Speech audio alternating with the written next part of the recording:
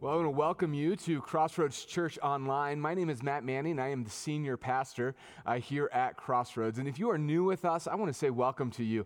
We are so glad that you are joining us today as we worship through music and through God's Word and through communion.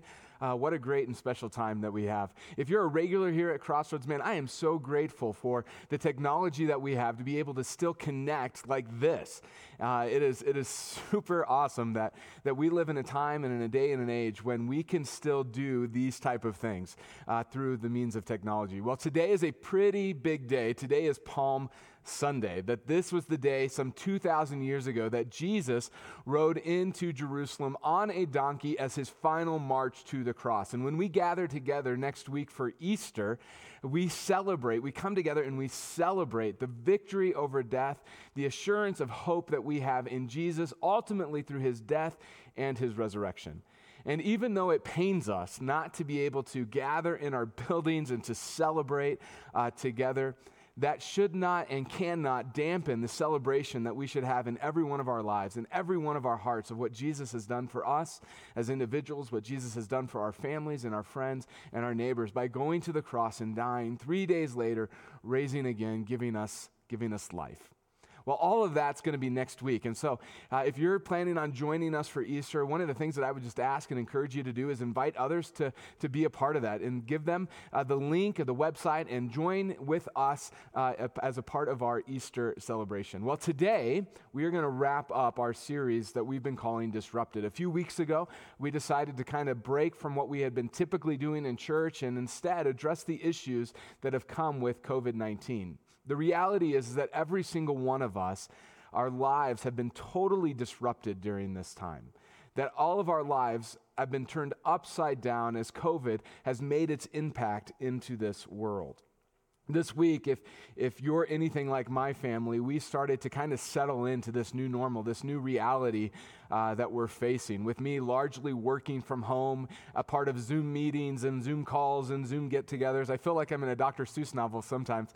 And my kids, they woke up to the reality that they're going to have to do school this year, and that schooling is going to look like homeschooling, and they've never been homeschooled. This is the first time they've ever done that before. And so my wife is their teacher, and she's doing a great job. We've had to have a couple of teacher-parent conferences this week, but we're all good. We're working it out. That every single one of us is trying to figure out what does it look like to be pent up in our homes as we try to meet virtually with friends and family and still stay connected. I mean, last week, my life group got together, and typically we'd get together every Sunday. And so we did last Sunday at 4 o'clock in the afternoon. We called it happy hour. And we got together and we did some of the things that we normally do. We prayed, we looked through scripture, we had some fun together. In fact, at the very end of our life group, we did something called Jack TV. If you haven't found out about Jack TV yet, it is awesome. It is a bunch of fun. And so after we prayed and read through the scriptures together, we spent a couple of hours just playing Jack TV with one another, and we laughed and we had such a good time. And when it was all over, I realized that it still wasn't like us typically getting together.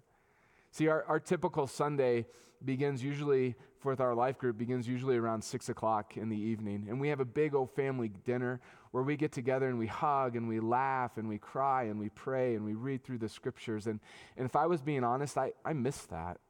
I miss that.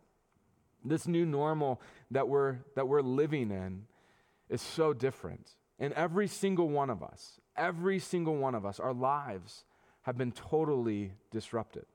And the worst part of it all is that we don't even know really when it's going to end.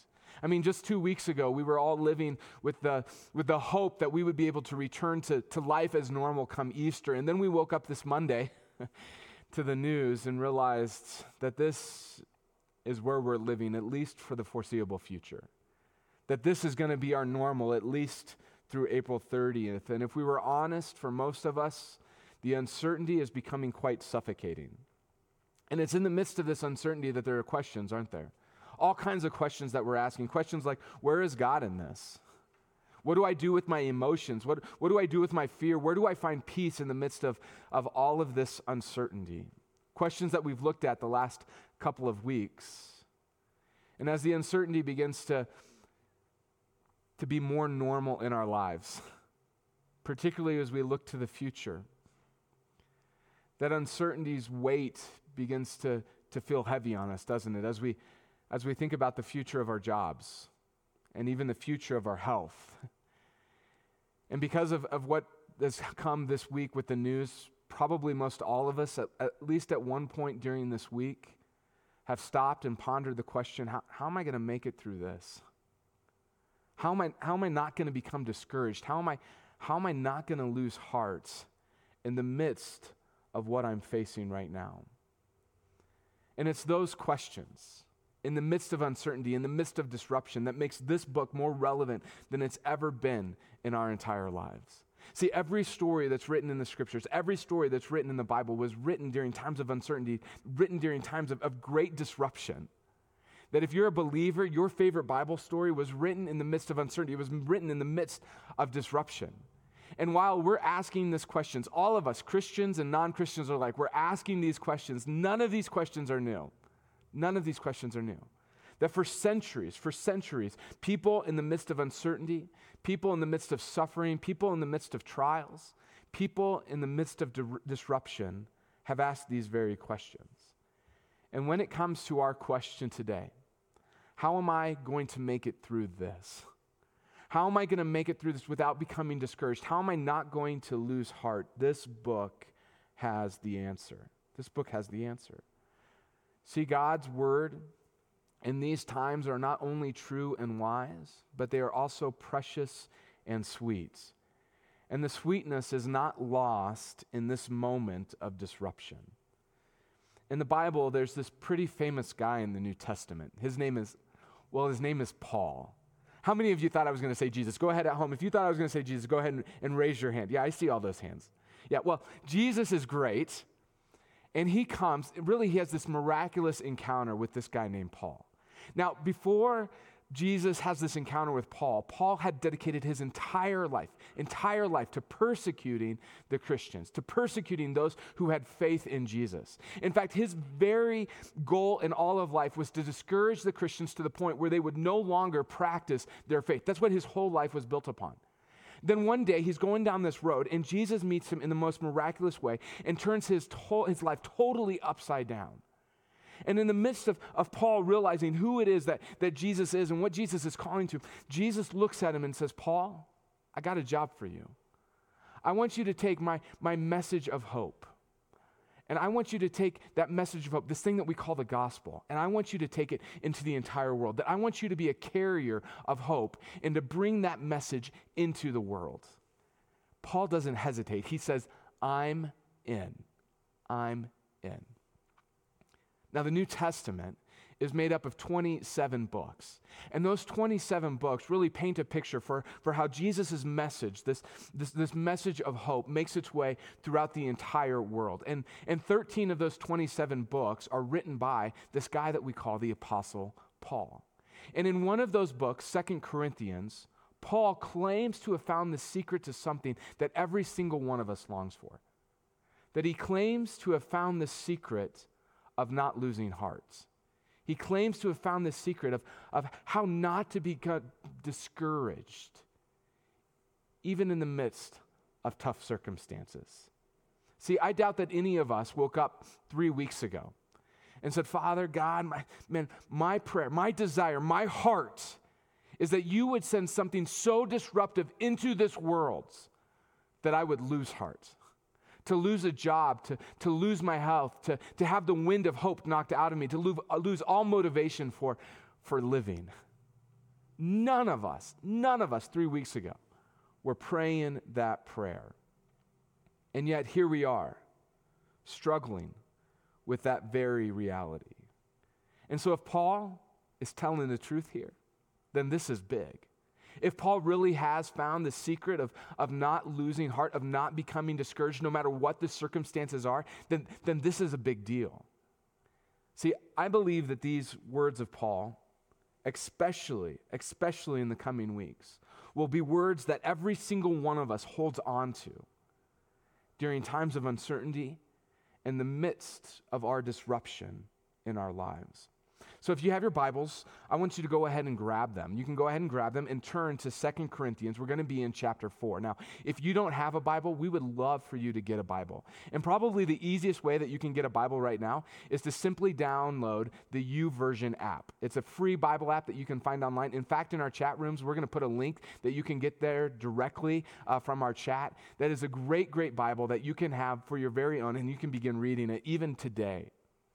In 2 Corinthians chapter 4, starting in verse 16, Paul writes these words to us. He says, "So we do not lose heart, though our outer self is wasting away." Okay, so as Paul begins to reveal what he knows about not losing heart, he begins with the painful reality that every single one of us is aware of.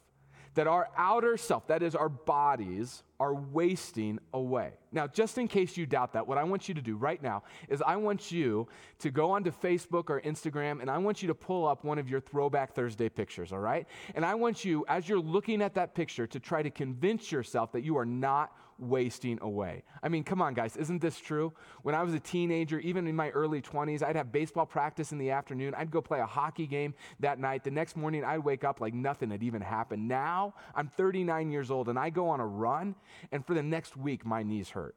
Like, we are wasting away. And the crazy thing is that the word that Paul uses here for wasting away in the Greek, in almost every other circumstance when it comes to the Bible, is actually is translated destroy. That Paul says your bodies are being destroyed. That they're being destroyed by natural things like just succumbing to old age and our muscles and our bones just deteriorating because we're growing older. But our bodies are also being destroyed because of things that would be unnatural. The harm done by others. Events like hurricanes and tornadoes or disease and even viruses. See, because of COVID-19, more than ever, we are aware of our own mortality. We are more aware than maybe we have ever been in our entire lives that our outer self is wasting away. And that's pretty discouraging. And yet Paul writes this to us. "So we do not lose heart. Though our outer self is wasting away, our inner self is being renewed." That is, being refreshed day by day. To which we go, what? Like Paul, how does that work?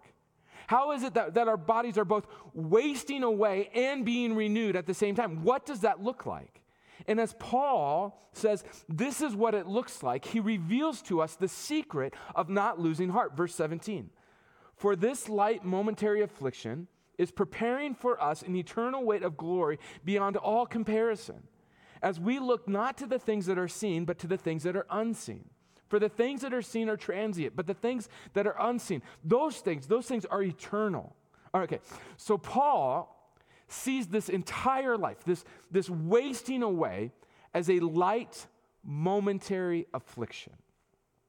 To which we go, Paul, what else do you have? What else do you got, man? Because there is nothing light about the situation that we're going through. There is nothing light about what's going on in our world today. There is nothing light about losing your job and wondering how you're going to support yourself or your family. There is nothing light about watching a loved one succumb to COVID-19 and watch them struggle for their very life. There is nothing light about any of this, Paul. What else do you have? And we're tempted to look at Paul and go, man, if you knew my story, if you knew what was going on today in 2020, you wouldn't call this a light momentary affliction. No. You would have other words for it. Light? No, man, it's not light. And yet, this is what makes the Bible so relevant to our lives. That Paul is not on some beach in Bora Bora. No, this guy, he knows suffering. He knows trials. He knows disruptions in his life. I mean, Paul was flogged for his faith. That is 39 lashings. He was flogged for his faith, not one time, but 8 times. There were times in his life where he was so sick, get this, so sick that he wondered if this wouldn't be his last night on the earth. That he would go days without eating and drinking and wondering if starvation was ultimately what was going to take him out. That he was in prison more times than he could count. That Paul knew suffering. In fact, when Jesus comes to Paul in that miraculous moment on the road and says, Paul, I have a job for you. I want you to be a carrier of hope. I want you to take my message worldwide. And when Paul said, I'm in, the very next words that Jesus said to Paul were these: Paul, you will now know what it means to suffer for my name. No way did Paul have any inclination of how true those words would ultimately be in his life. And yet now he's an old man, having experienced all of that. And he's looking back on his life, the floggings, the starvation, the wondering if he was going to die, the imprisonments. And as he looks back on his life, he goes, it's all a light, momentary affliction. See, I think if Paul was sitting in this seat rather than me speaking to you this day, I think he'd say something like this, that you're right. Those things that you mentioned, those trials, that suffering, that pain, that uncertainty, this disruption, you're right, those are lifelong burdens. Lifelong burdens. When you look at it humanly speaking. See, Paul's doing something here in verse 17. He's making a comparison. He wants us to see something bigger. He wants us to see something grander that's going on here. And he starts making comparisons. He's comparing the word light to heavy, to the word weight, light to weight. He's comparing the word momentary to eternal. He's comparing the word afflictions to the word glory.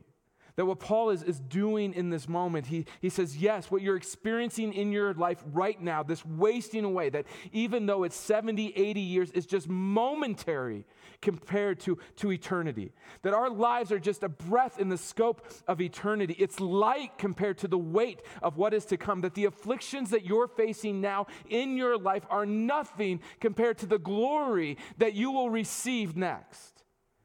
And so Paul says, here's the secret.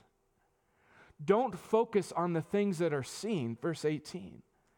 Because the reality is this, is that when we focus on the things that are seen, then everything feels heavy. There's no lightness in it. It all feels heavy. And none of it seems momentary. All of it seems like lifelong. All of it seems even greater than. It seems eternal. See, the truth of the matter is that if we focus only on the things that we can see in this world, then we will get stuck. You will lose heart. You will become discouraged, and you won't know renewal in your life. But Paul says instead, we are to look to the things that are unseen. Those are the promises of God that we have in Jesus Christ. It's to focus on Jesus and the reality of who he is and what he's done in our lives. It's to focus on the glory that is to come to us through Jesus. See, if you think that the only thing worth seeing is what this world has to offer, then Paul says that you're going to get discouraged. You're gonna lose heart, and you're gonna miss out on the grandeur and the splendor of what God has for you now. See, he says this world, these afflictions, they're preparing you, verse 17. In other words, this affliction is bringing about glory, which means that this affliction, no matter what affliction you're battling in your life right now, maybe it's the loss of the job, maybe it's you're fighting for your health, maybe you've lost your eyesight. Maybe you're struggling in a relationship with someone now that you're quarantined with. Maybe you're succumbing to old age. Maybe it's even dying. That your affliction does not only have effects in this life now, that is growing your dependency upon God day by day, but it also is adding to the weight of glory that you will experience through eternity, and that glory is beyond our imagination. Listen, come on. The secret to not losing heart, the secret to experiencing renewal day by day, even though our bodies are wasting away, the secret is to realize that every moment of your affliction is meaningful, that it has meaning. It's doing something, causing something, bringing about something glorious in your life. Your suffering, your disruption, your pain, your trials, it's not wasted. It's not wasted. And you might not be able to see this. And the world certainly cannot see this. And they think, and you'll be tempted to think, in the coming days, in the coming weeks, you'll be tempted to think that this suffering is meaningless. It's not doing anything good, that I can't see anything good coming from this. And in that moment, Paul goes, whoa, whoa, whoa, whoa, whoa, whoa. The reason that you think that is because you're focusing on the things of this world. You're focusing on the things that are seen. Look to the things that are unseen. Remind yourself of the promises of God that nothing in your pain is meaningless. It's all preparing you for something, a weight of glory, a special glory for you. For you. And if you're a believer here today, that's our hope, isn't it? That's our hope, that this world isn't everything that's offered to us. That there's something more, there's something bigger, there's something more grand that Jesus promises us throughout the New Testament. That there's something much more than this that we're looking forward to that makes all of this seem like just a light, momentary affliction. And I'm telling you, when that makes it from your minds to the depths of your souls, then the practical applications are endless. Because listen, we don't just simply give up when we become discouraged, but rather we fight through the affliction, knowing that in our fight that we are building towards glory, and that in that fight we become what Paul became, which is a carrier of hope. A carrier of hope. See, discouraged people, they don't have hope. Renewed people, they have hope. And not only do they have hope, but they give hope. In my sermon 2 weeks ago, I shared a picture that my wife took at Walmart. It was a picture of the Bible and devotional section at Walmart, completely wiped out, completely gone. Seemingly everybody's looking for God. My wife, she took that picture and she got on the Nextdoor app.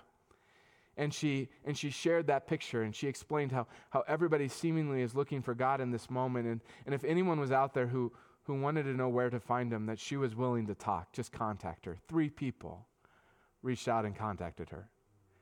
In the midst of uncertainty, in the midst of great disruption in our lives, right there, a carrier of hope. Last Sunday, Pastor Kim, our former senior pastor here, got toilet paper. You know those things made of gold? And he tied balloons to them, and he put a little note, and it said, from neighbor to neighbor, a little smile for your Sunday, this too shall pass.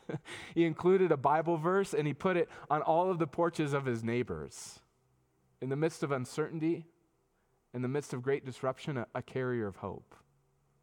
Listen, over the last 3 weeks, we've had dozens upon dozens of people who have given a part every day, just a part of them, to pick up the phone and to call a senior in our community, just to give them hope, just to talk to them. Hundreds upon hundreds of seniors have been contacted by people who care. An entire army carrying hope in the midst of uncertainty and in the midst of great disruption in our lives. This last week, a woman in our church reached out to me, and she explained to me how the anxiety had at times been overwhelming for her, and how she had taken that anxiety, the energy of that anxiety, and not been scared by it, but rather put it into volunteering, and how she started volunteering for Masks Now, helping make masks for people in this world who need them. A carrier of hope in the midst of uncertainty and in the midst of disruption. Story after story of people not losing heart, but rather being renewed, knowing that they do not focus on the things that are seen, but rather on the things that are unseen. The promises of God. And in those moments, when we do that, we can look at all of this and go, no. At this moment, this is just a light, momentary affliction compared to the eternal weight of glory that awaits me. With renewal comes hope. That's the secret that Paul is giving to us in 2 Corinthians chapter 4. Now, I know for some of you, you've maybe never experienced that hope. And you're so focused on this world that you can't imagine anything more than that. And what I want to let you know is that there's a God who loves you. a God who loves you more than you know. And he loves you so much that he sent his son into this world to become just like you. And his son lived this perfect and complete life. Ultimately, he went to the cross to die for not his sin, but for your sin and for my sin. That on the cross, that our sin is taken care of, that our sin is forgiven, and we're set free. And the Bible tells us that in fact, Apostle Paul tells us that whoever believes that truth in his heart and confesses that with his mouth, that they're saved, that they become children of God, that they can have the hope that Paul talks about here in 2 Corinthians chapter 4. If you've never done that before, my encouragement to you right now is there's a button that says need prayer. I would encourage you just to click that button, that we have people ready, waiting for you to explain to you how you can find hope on this day, how you can be a child of God. Just right now, just take that step, click that button, and somebody will meet you in that place. Let me pray. Father, Lord, I'm grateful for your words. Lord, like I said, not only are they wise and are they true, but Lord, they are also precious and sweet. And Lord, I pray that through our time in your word, Lord, that your sweetness has just washed over us. Lord, that as we look at the things that go around this world, Lord, it's hard. Lord, at times it can be so discouraging. And so, Lord, I pray that you would help remind us day by day, Lord, of what eternity waits for us and the glory that we step into. God, you sent your son, and Jesus said, Lord, that when we know the truth sets us free. And I think that in part this is what he was talking about. That we wouldn't succumb to the anxiety, that we wouldn't be crushed under the weight of the things and the circumstances that happen in this world, but Lord, that we would be set free, knowing that this world isn't everything, that eternity waits for us. And so, Lord, for those of us who are believers, God, I pray that you would help us grab a hold of that, Lord, and that we would be carriers of hope in these troubled times. And Lord, for those who have not yet known you, God, I pray that you would whisper to their hearts today, and that they would take that step and they would reach out. And Lord, they would make that decision for you on this day. God, you are so good to us. You are our hope. And Lord, we know that you love us so very much, and we love you. It's in Jesus' name I pray. Amen. Man, it has been